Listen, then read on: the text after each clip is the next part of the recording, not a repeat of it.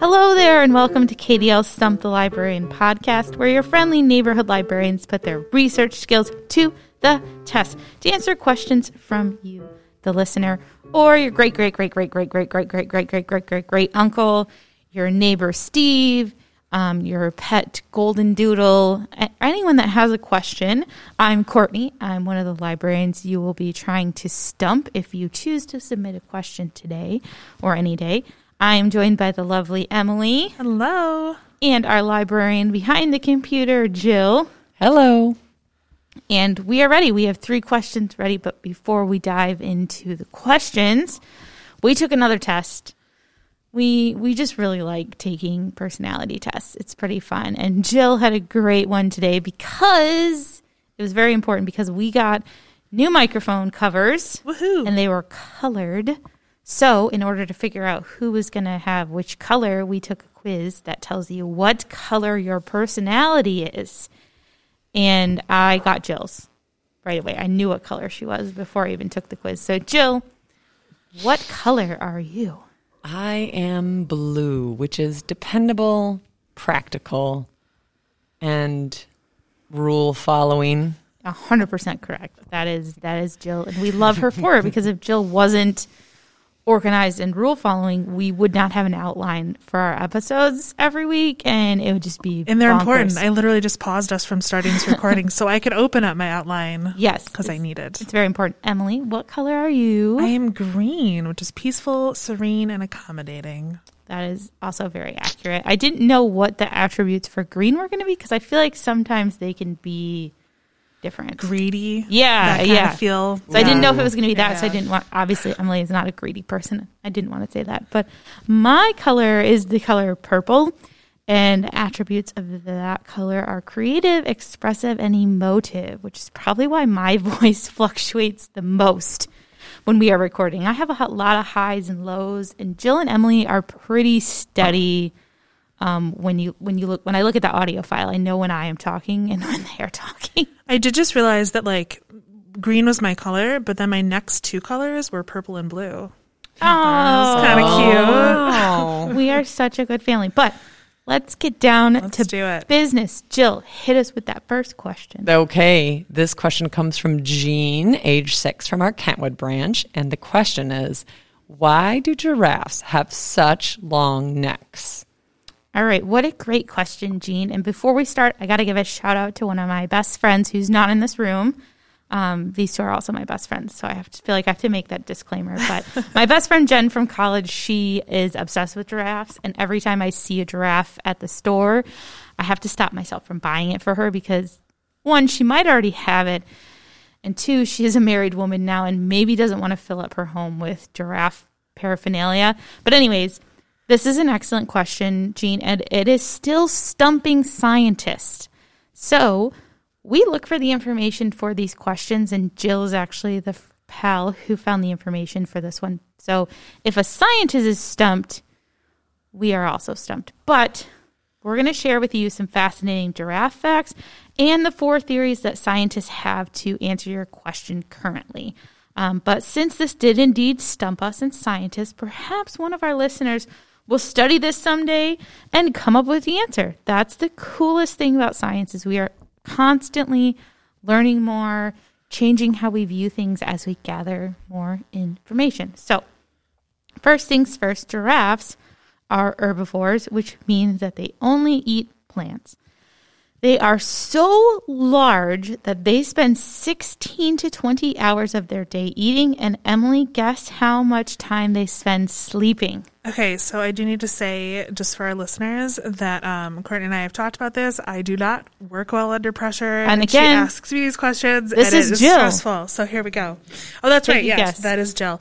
I'd say a matter of like an hour. I don't know. Not that long. 5 to 30 minutes. That's not enough. That's not enough. That's not but I enough. guess it is for them. And they don't even do it all at once. So they take like little naps, even while still standing up. So like nom on some leaves and then, I'm getting tired, sleep for 5 minutes, and then nom on some leaves some more. Well, it seems like, if you're only sleeping for that long, that it takes too much time to have to get on the ground. Especially considering how back up. big they are. Yeah. Like, that's a lot of time and energy wasted. So giraffes are found in the wild in Africa, in woodlands, grasslands, and the savanna. And they are so tall, and their necks are super long. And a typical giraffe will have a neck that is longer than 6 feet, and it is almost half the height of their entire body. So they're like at least double the height as all of us in this room. So it's almost like together, but it's like if Emily stood on my shoulders. And then you cut me in half. No, if you stood on my shoulders, then we would be as tall as a giraffe. I was thinking just the neck. I was thinking that like my neck would have to be like go up to like my waist almost. I mean, like if I were going to take my head off and measure my neck, it would go up to about my waist, which is not practical. This is getting dark. So we're going to move on. They also have long tongues, which are about 19 inches long, and they are purple in color to protect them from the sun's UV light. So if they're constantly like eating during the day, their tongue is being exposed. So that's a good thing. Wear your sunscreen, kids, but don't put your sunscreen on your tongue, because your tongue is not exposed to quite as much sunlight. Anyways, so Emily, how do you think the blood gets up their long neck from their heart? Because their heart is still in their chest, which is still, like 6 feet down. I imagine it just has to be like a really massive heart to pump all that blood. Woo! You got it right. They have a points board. Huge heart. Their hearts are about 25 pounds and 2 feet long, so bigger than a baby. And they have extra thick walls to pump blood 6 feet up that long neck to the giraffe's brain. And before we get into the theories about why their neck is so long, here is one more fascinating fact about their neck. They have the same amount of vertebrae or small bones in their necks as humans have.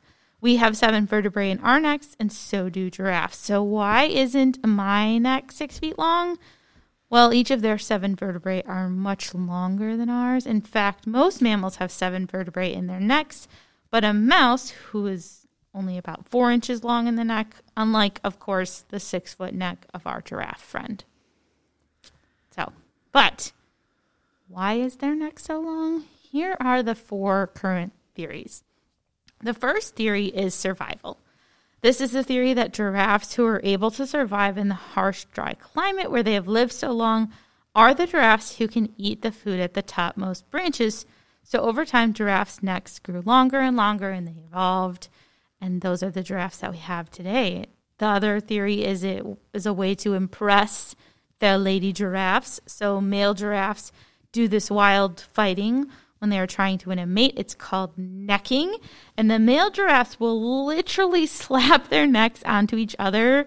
And it's pretty brutal of an experience. It doesn't sound fun. I don't recommend you try it at home.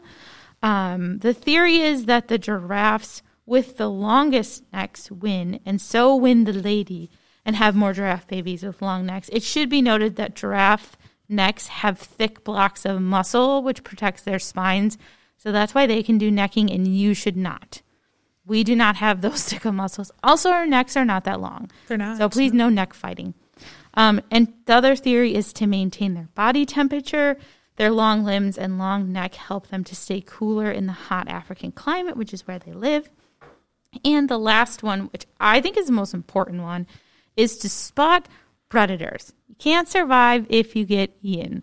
Giraffes can fight predators with their necking method, so hitting them with their neck, but they also have strong legs. But it is best if they can spot the predator far away, and then they have the advantage. So they could run away if they have the time, or they can get ready to fight with their necks. But scientific answers aren't always just one simple thing. It's likely that giraffes developed their long legs for all of these reasons, and maybe even a reason that we haven't discovered yet. What we do know is that their long necks have puzzled scientists even from ancient times. And then one last final giraffe fact before we move on. Did you know that a group of giraffes is called a tower? I didn't know that, but I do love it. I think that's a fantastic name for them. It still doesn't beat the fact that a group of crows is called a murder. That will always be top of the line. Also, cats being a clouder. That's a good one, too. That's a fun one. But, all right. Well, thanks for that question, Jean.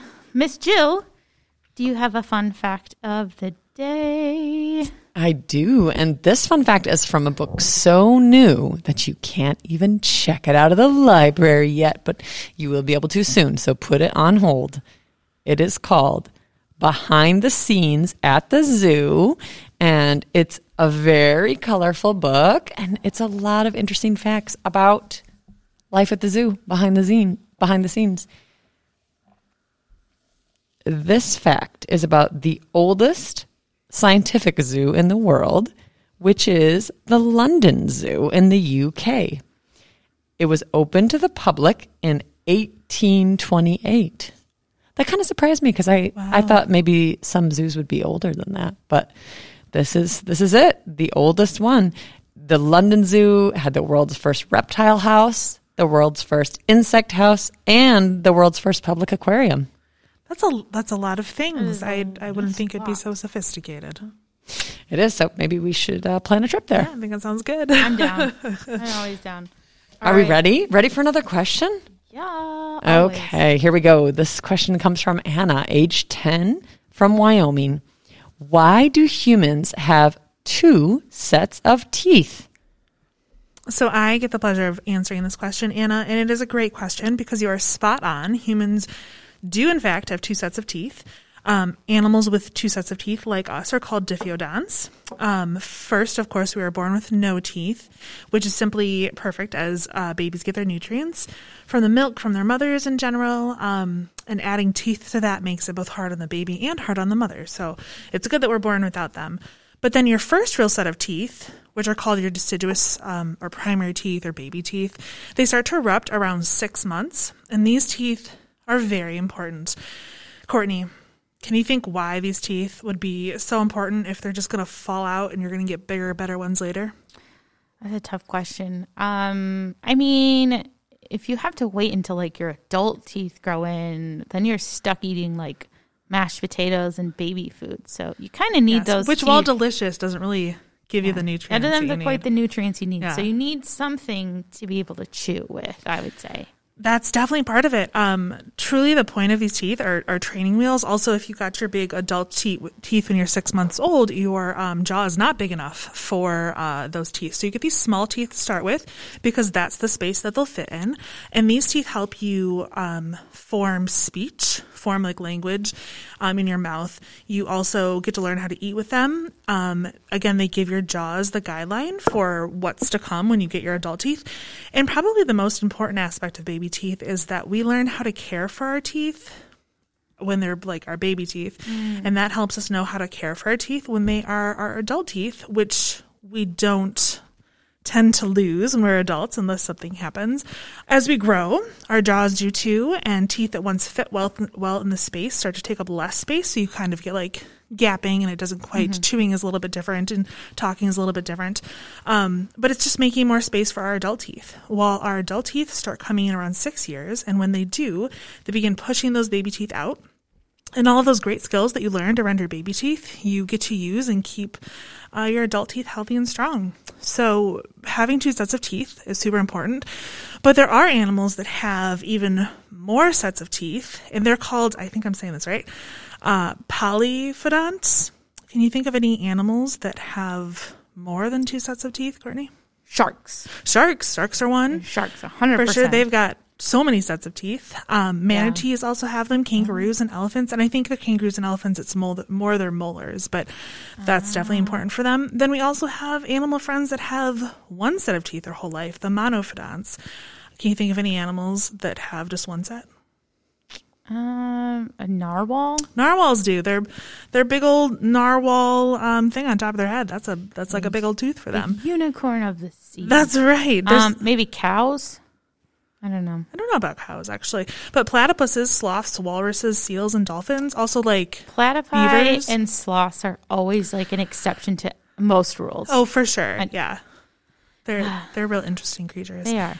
But yeah, they, just like with with like beavers who have to gnaw and kind of like smooth down that front tooth because it just keeps growing their whole life. Don't most rodents have something? Yeah, they'll have that big front tooth that they need to gnaw down. So there you go.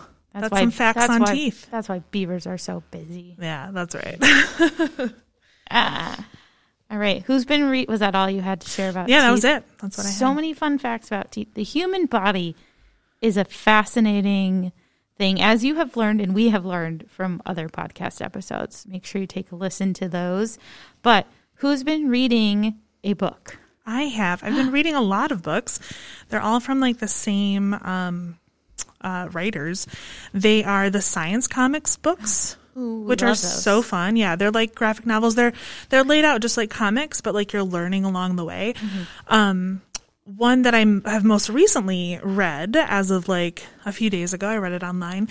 It's the Science Comics about dogs, which is a lot of fun. You get to learn about like the origin of dogs, that like approximately 25,000 BP before the present, dogs were starting to like become a part of our world, which is pretty wild to think about.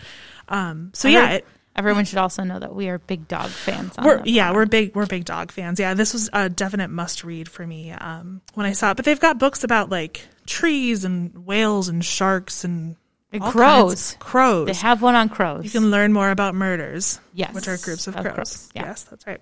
So this is kind of a cool series. They've got all sorts of stuff. Definitely check it out. I like these. All right, Jill. Last question of this episode of the pod. Lay it on us. Okay, here we go. This question comes from Charlie, age 7, from our Tyrone branch. Did the same person invent ice cream and popsicles? That's a great question. I'm hungry now. Yeah, now we all need to go and get ice cream or popsicles, whichever your favorite is. The first thing you should probably know is that popsicle actually refers to a specific type of frozen treat produced by a specific company.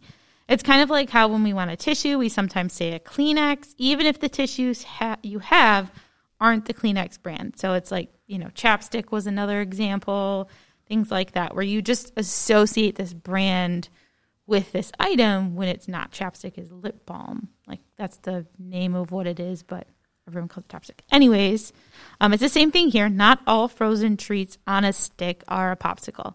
But most people use the term interchangeably, and the invention of popsicles is actually a really cute story, and they were invented completely by accident. So picture it. It's California, 1905, if you will. A young Frank Epperson left a glass with a mixture of water, powdered soda mix, and a wooden stick for stirring outside overnight on a chilly evening. And when he awoke the next day, he was pleasantly surprised to find the mixture had frozen. And once he was able to get the frozen treat out of the glass, he knew he had created something wonderful. He started making them for friends, family, and neighbors, and he originally named this concoction Epsicles, was taking his last name. But later on in his life, when he had children, they soon talked him into the name that we know and love today, Popsicles, coming from the phrase pops icicles. In 1923, Frank filed for a patent on his ingenious idea and shortly partnered with Joe Low Co. By partnering with Low, Frank was able to bring popsicles to places like amusement parks, where you definitely want a popsicle on a hot day of riding roller coasters. And the very first popsicle sold for, Emily, what do you think? This one is my fault, sorry. A penny. Oh, you're so close. It was 5 cents. But I like the idea of calling them like penny pops. So that is good. Maybe they thought of that. But it was 5 cents, and they came in 7 flavors, including cherry, which is still the most popular. Jill, Emily, what's your favorite flavor of popsicle? I like the Outshine popsicles, only because food dye. And I like the lime. That's my favorite. I actually also like the lime. I don't know what it is. It's like a little zingy, a little sour. I like it. Yeah, that's What fair. about you, Courtney? I like blue raspberry. I want the ones that taste the least like a fruit. As long as it's not grape, I will eat any popsicle you give me. I can't do grape.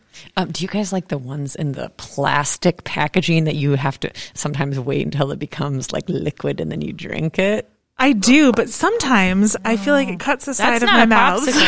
That is not a popsicle. You're right. It's not popsicle brand. And it's not a popsicle because it's not on a stick. Oh. They have to be on a stick because he patented it, but I'll get to what his patent was in a minute. But in the Great Depression is when that double popsicle became the biggest thing since sliced bread. Maybe I'm assuming sliced bread existed in the 1920s.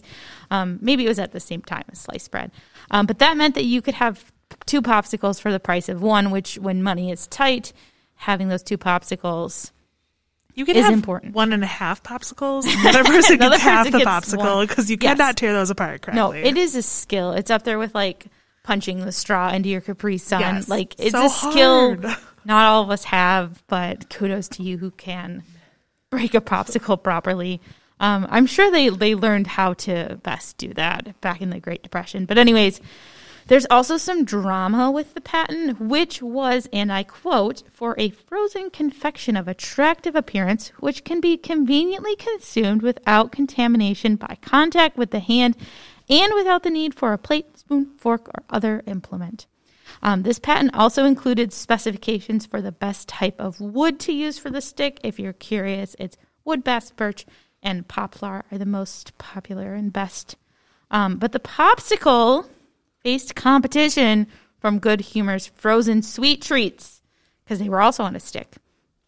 Good Humor did end up suing Lowe over this debacle, and the courts basically said ice cream treats, and we'll get into a little bit about ice cream later, on a stick were in Good Humor's control, and any water-based frozen treats were what Popsicle could sell. Of course, the limits were pushed, and eventually Unilever, which is a giant food corporation, bought out both brands, so then it didn't really matter what frozen treat we call and whether or not it's a popsicle or not. But we still call most frozen treats a popsicle, even though technically speaking, only if it is water-based. So that's why you have like fudgesicles. That's how you get around that, probably. I bet that's what started the drama, like the creams, like adding sickle to anything. But anyways, now on to ice cream, which is my preferred out of the two. I like ice cream the best. But ice cream has a much longer history than popsicles do. So popsicles are relatively new. They've only been around for a year or so, a little over a year. A year. Oh my gosh, I can't talk. Over a century. So that is a longer time than a year. It's a century. But according to the International Dairy Foods Association, the origins of ice cream can go back as far as the 2nd century of BP, so before present. And honestly, no one seems to agree on where ice cream came from. You know, they didn't have Facebook that like reminded them that like 5 years ago you had this for dinner, and then you cringe at the fact that you shared with all of your friends that you had pizza for dinner that day. But anyways, I digress. One source talks about the Mongol Empire being the first. Another is that it originated in Persia. There's stuff about the Roman Empire. Also a little bit later, Marco Polo came back from the Far East to Italy with a recipe for a sweet treat, because Marco Polo is a real person. He's a real person. Not just a game you play at the pool. And that in England, a sweet treat called cream ice was frequented on the table of Charles I in the 17th century. So it's very unclear as to who the first proprietor of ice cream was. But in the United States, since we are a relatively newer country compared to England and Rome and those countries, it was the Quakers who introduced the rest of the country to the deliciousness that is ice cream. And according to Wikipedia, our founding fathers, Ben Franklin, well, some of our founding fathers, Ben Franklin, George Washington, and Thomas Jefferson enjoyed treating themselves to this sweet treat. In fact, historians found in records kept by a merchant from Chatham Street in New York that George Washington spent about $200 on ice cream in the summer of 1790. And I just have to say, I love ice cream, but I don't think I've ever spent $200 on it in a summer. I mean, that's got to be at least like a daily treat. It's a daily treat in the summer. I mean, if you're just looking at those 90 days, that's a lot of money. That's a lot of money spent on ice cream. You think that was his favorite summer ever? I bet. It had to have been. Thomas Jefferson had an 18-step recipe for ice cream, which if you click one of the links in our show notes, you can see that recipe and try and recreate it. And First Lady Dolly Madison served ice cream at her husband, James Madison's inaugural ball when he became president in 1813, when he was our fourth president. And it wasn't until the 1840s that small-scale hand-cranked ice cream freezers were invented, and they were invented by two women, girl power, Agnes Marshall in England and Nancy Johnson in the United States. And based on consumer surveys, the most popular ice cream flavors in North America are chocolate and vanilla. The most boring, but it's fine. It's fine. They have their places. They have their place. I did buy vanilla. No, I didn't buy vanilla ice cream. I was going to, and then I saw my favorite, which is mint chip. And I was like, I was there for that. Yes, you were. But now as technology has become more advanced and ice cream has become less of a delicacy enjoyed by just the elite, it's now something that we can all enjoy on a hot summer's day because it's easier to make it. And yeah, here's a fun fact. Today's total frozen dairy annual production in the United States alone is more than 6.4 billion pounds.